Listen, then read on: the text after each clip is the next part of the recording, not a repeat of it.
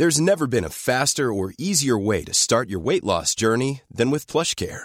PlushCare accepts most insurance plans and gives you online access to board-certified physicians who can prescribe FDA-approved weight loss medications like Wegovy and Zepbound for those who qualify. Take charge of your health and speak with a board-certified physician about a weight loss plan that's right for you. Get started today at plushcare.com/weight loss. That's plushcare.com/weight loss. plushcare.com/weight loss. This podcast is for entertainment purposes only and does not replace your own financial, tax, legal, or financial product advice.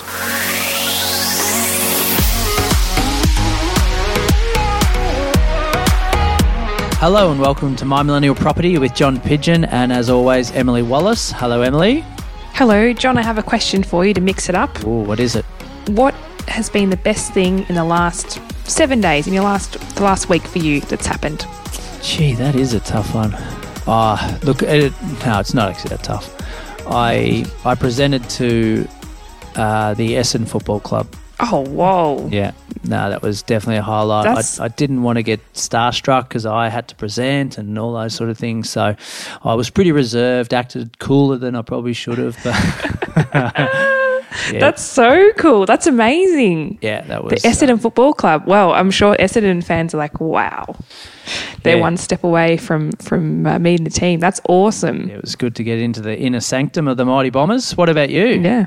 The best thing that's happened to me in the last week, actually, we had a very difficult deal go through, which I was a little bit unsure of. I thought it was going to fall over. Well done. That was actually, it was a big win this week. Personally and professionally, I got a lot of joy out of that one. So yeah, cool. Yes. You didn't mind that mine wasn't really property related?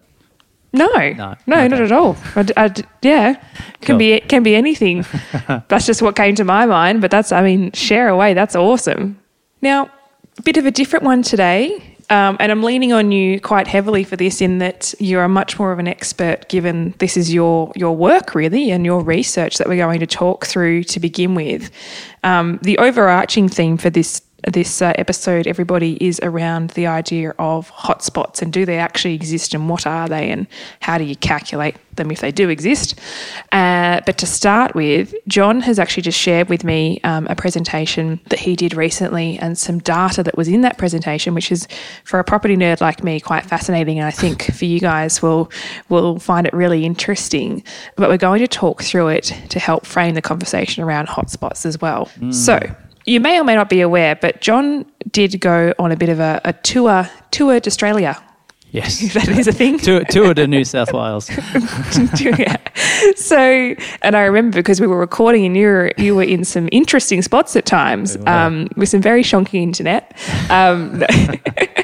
But on that tour, you got a very good first-hand view of some regional towns and cities in New South Wales, and you've collated a fair bit of data around that, and that's what we're going to talk through. Yeah, no, cool. So I think this year has intrigued me from the point of view of what property's done for us post-COVID and the performance of generally houses around the country in not only just like, and as everyone knows or may know, I research top 30 odd cities by population, and that start the research from there to identify locations to buy in for clients.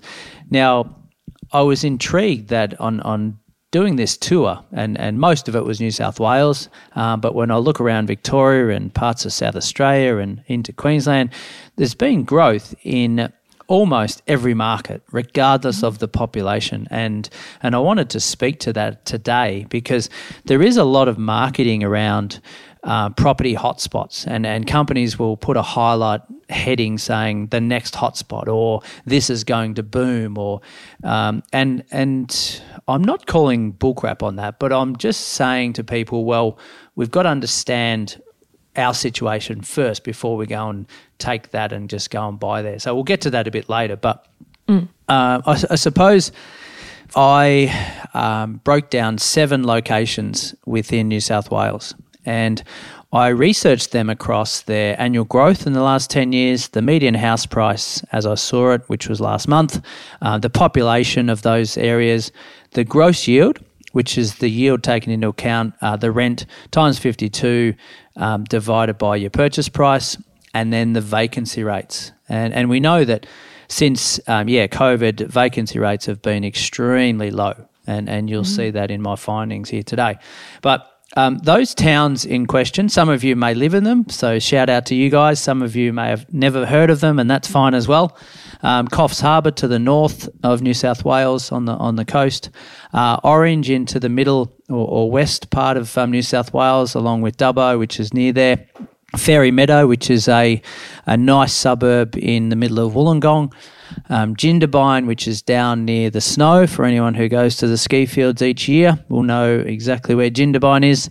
And Broken Hill, which is way across to the west part of the state, almost in South Australia.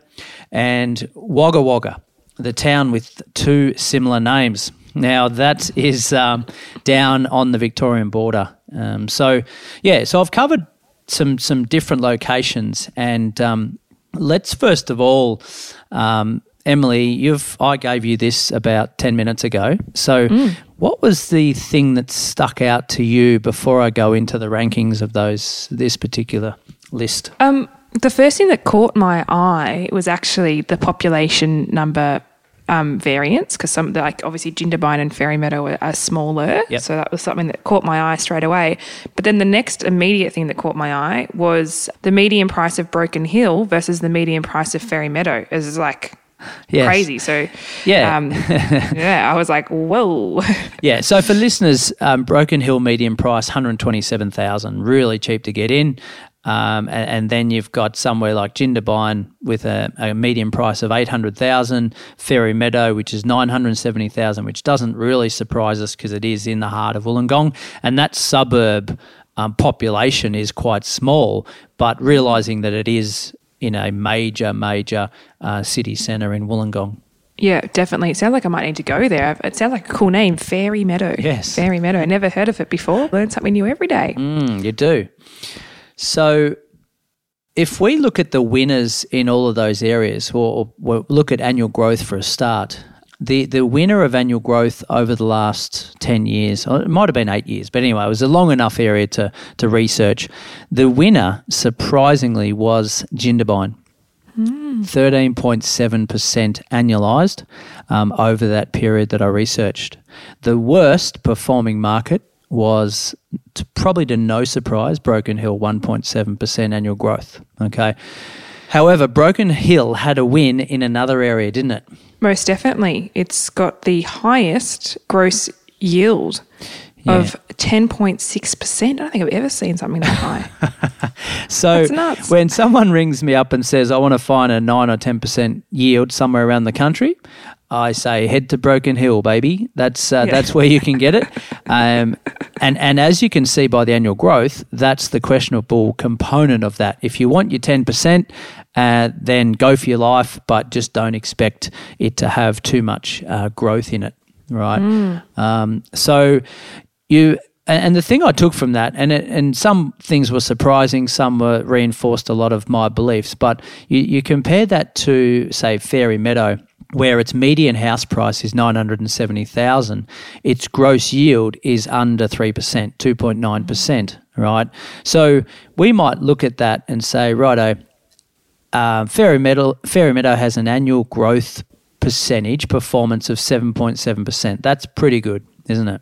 If you had an investment that did nearly 8% per annum, you'd be pretty impressed with that. But you're only getting a 2.9% gross yield. So on today's interest rates, that's not too bad. But if we're buying in at $970,000, number one, we've got to have the deposits, and number two, we've got to have the ability to repay those loans when the yield is so low. Yeah, that's very true. I think sort of the highlight there is to not just chase the big number. Like 7.7% annual growth is awesome. 2.9% gross yield, I mean, like you said, on today's interest rates, maybe doable, but you're going to have a lot up front.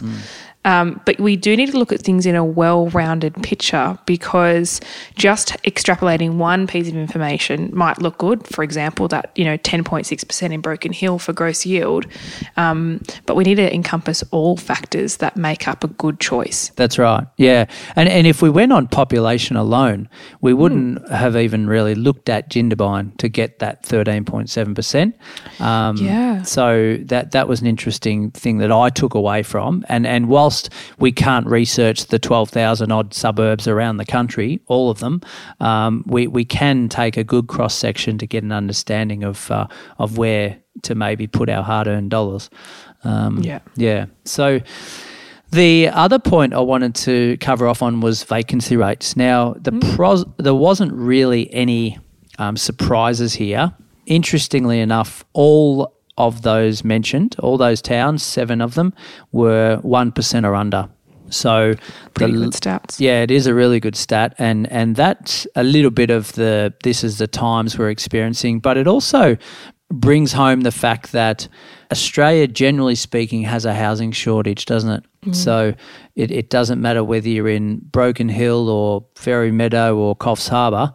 The fact is, it is hard to get a rental property, and there is a shortage of properties, generally speaking, in a lot of the regions around the country.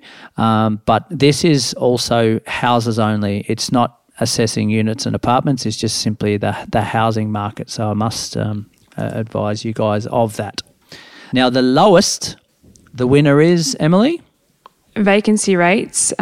We've got 0.2% sitting in orange. That's pretty good. Closely followed by 0.4% in Fairy Meadow. But 0.2%. So do you think that's, like, are people really considering that lifestyle change in Orange as, one of those towns that people are moving to, and that's the vacancy component? Or, like, what's some of the reasoning behind such a low vacancy? Because it's tiny.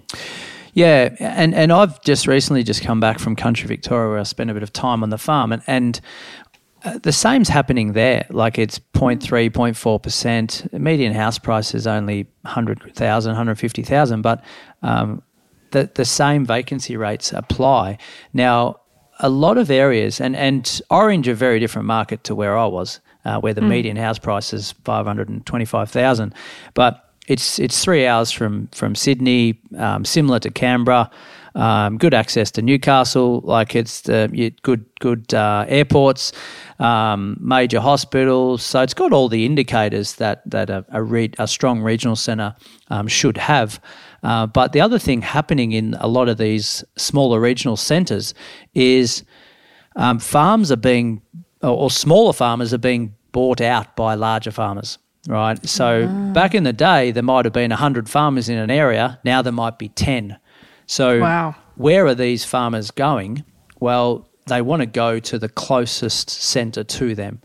Right. So that might be your Orange, or it might be your Dubbo, or it might be your Wagga or something like that. So it's that's definitely an indicator or a common theme that's been happening in the last 5 or so years. But the other part of it is, as you mentioned, close enough to Sydney, so a bit of I suppose a tree change or a green change out into the country air for maybe half the mortgage that would be in Sydney.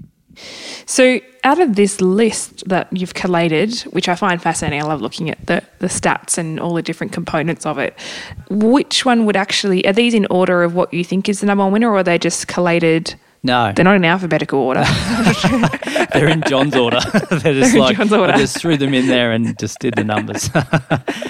Do you have a winner though out of that list? So I went through my own points system, I suppose, for this, and ranked all those 5 areas: annual growth, median price, population, gross yield, and vacancy rate as an indicator. I'm not going to go through how I created that point system, but There was actually a draw. It came out, Wagga and Dubbo were the winners in all of this, right? Now, when you look at both of those, and obviously listeners aren't seeing what we're seeing, but when you look at both of those, Neither of them had the highest annual growth. Neither of them have the highest median house price. Neither of them have the highest population. Neither of them have the highest gross yield, nor the lowest vacancy rate. But they're extremely consistent in all of those areas, right? Which sort of helps with our talk after the break about this hotspot identification. So, it's understanding people's strategies and what each individual wants out of that purchase versus just going for the headlines. Yeah, we don't chase headlines, and we're going to unpack why we don't chase headlines straight after the break. So keep posted. We'll be back with you in just a moment.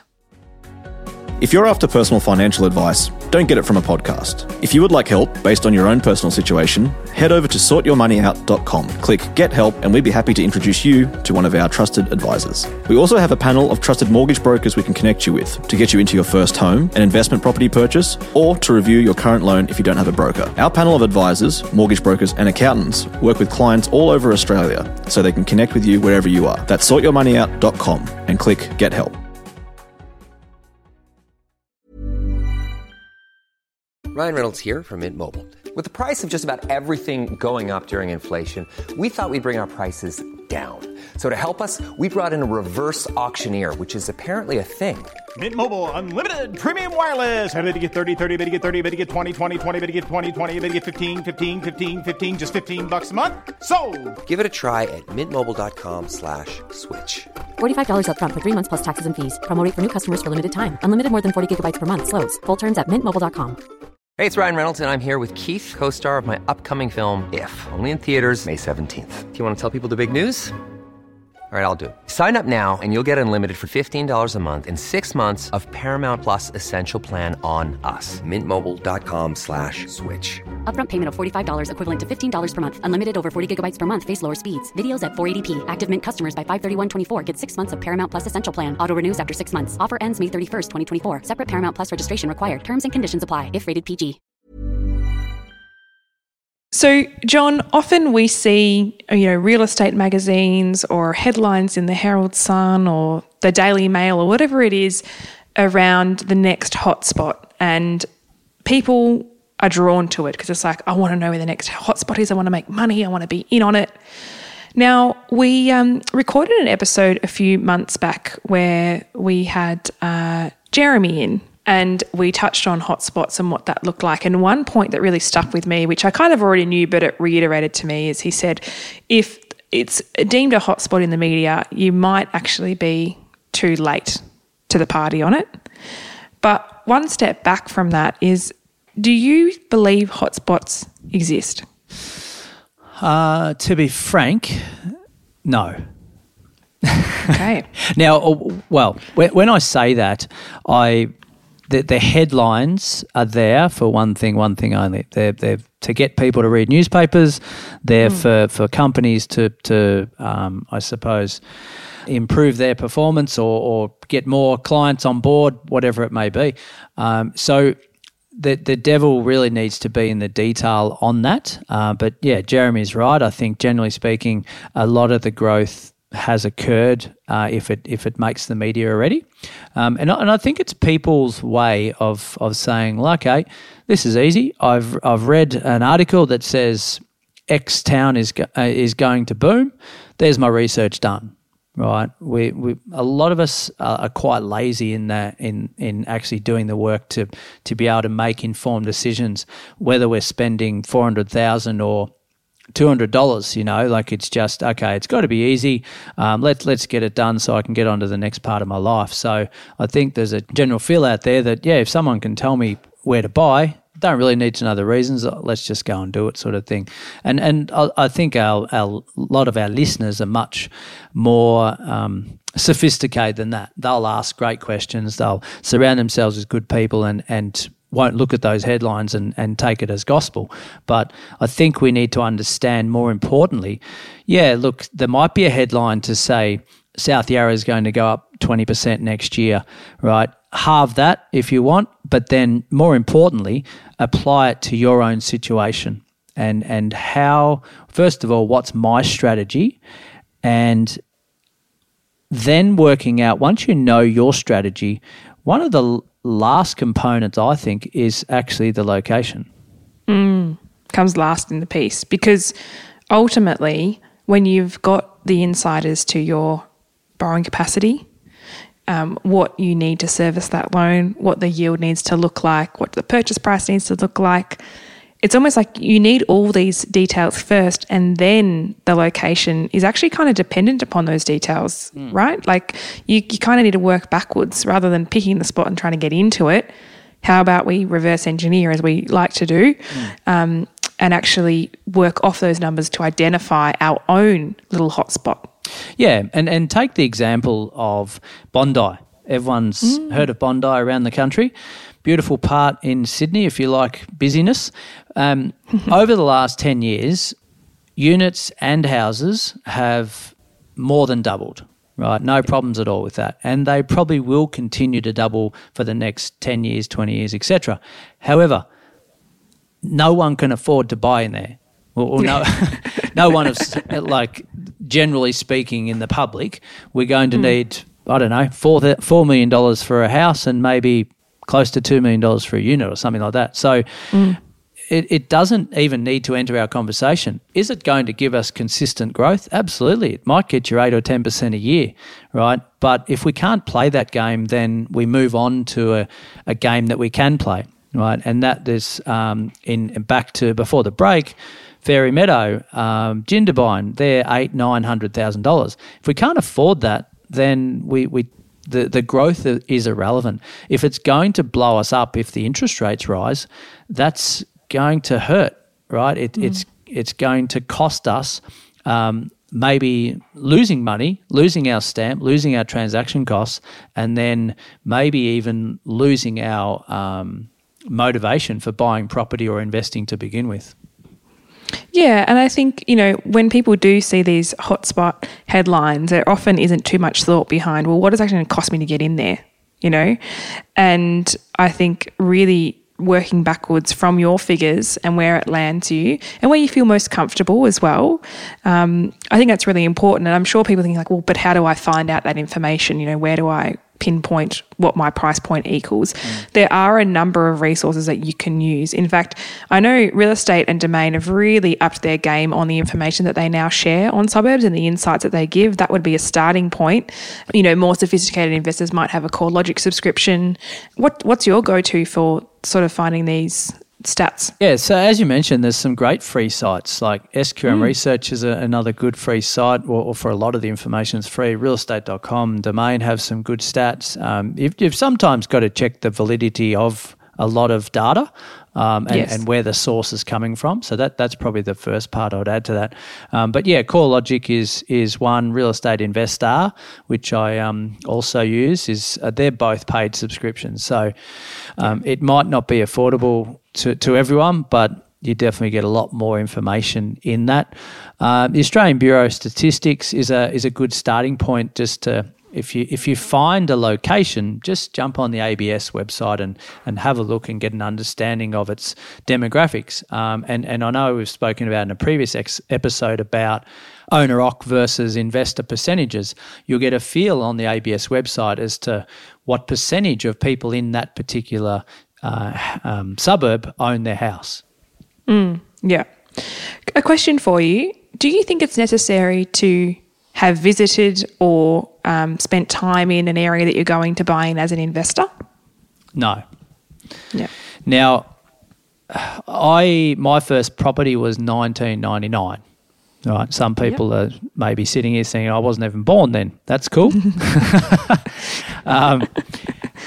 Back then, way back then, Emily, they didn't have strong internet. May have not have been there at all, actually. I couldn't research in my lounge room like I can today.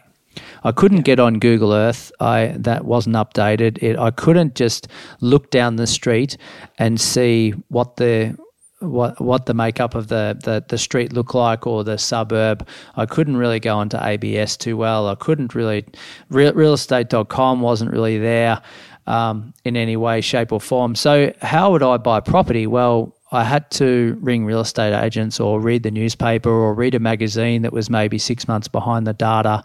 So really my only choice was to actually get there in the flesh. Now I think it's just a check and balance that we can do at the end. Now, you and I have very different roles in the property space. You're working with the emotional homeowner.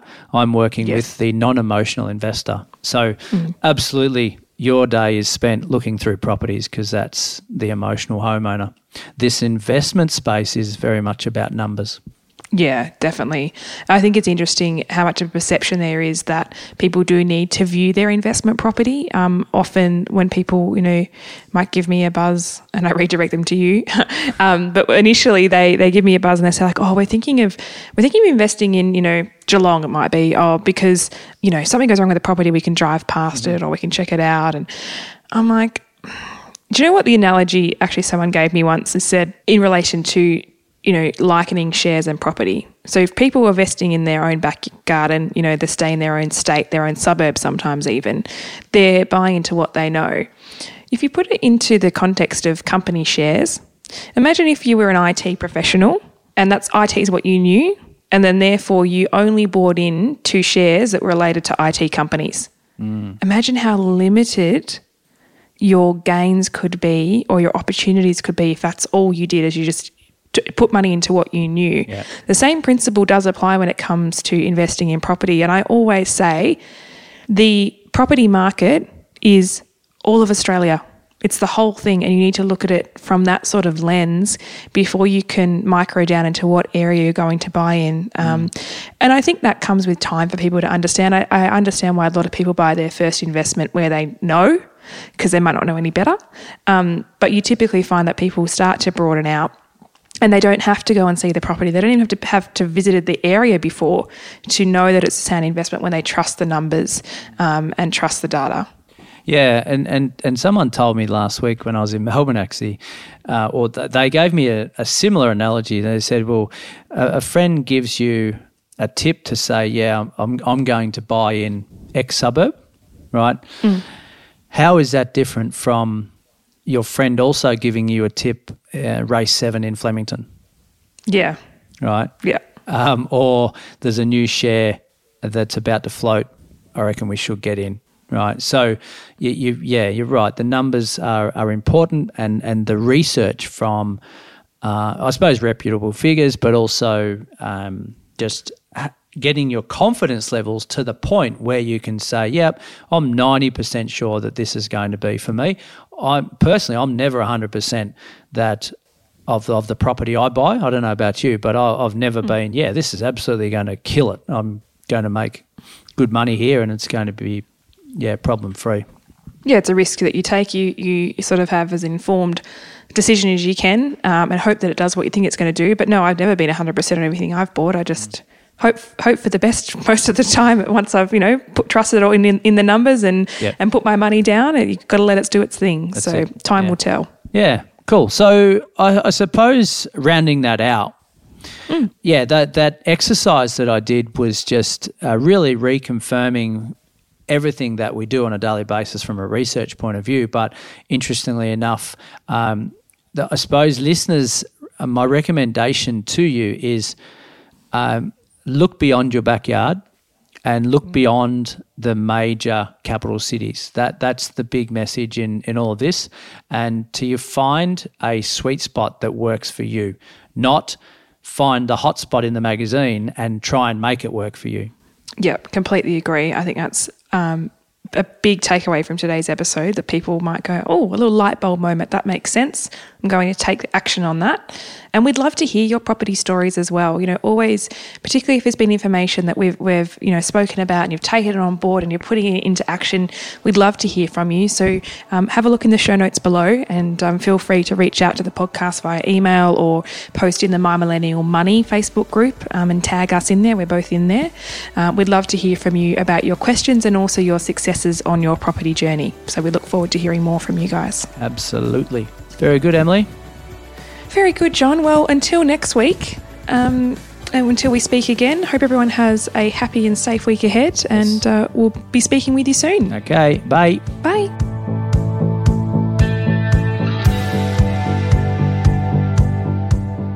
We acknowledge the Darkin Young people, traditional custodians of the land on which our studio sits, and pay respect to their elders, past and present. We extend that respect to Aboriginal and Torres Strait Islander peoples who may listen to our podcast. Taking your property journey to the next level starts with education. That's why we make this podcast, but we've also created online courses to equip you with the knowledge you need to take the next steps. I've created the Solvair Online Academy, open to both first home buyers and seasoned investors, where I share my tips and experience from 20 years in the property space. And I've created the Buying Coach, built from my experience as a buyer's advocate to demystify the confusion around purchasing property, particularly for first home buyers. Follow the links in the show notes to sign up and get started today. This podcast is for education and entertainment purposes. Any advice is general financial advice only, which does not take into account your objectives, financial situation, or needs. Because of that, you should consider if the advice is appropriate to you and your needs before acting on the information. If you do choose to buy a financial product, read the product disclosure statement and obtain appropriate financial advice tailored to your needs. Simo Interactive Proprietary Limited, the publisher of the podcast, is an authorised representative of Money Sherpa Proprietary Limited, which holds financial services license 451289.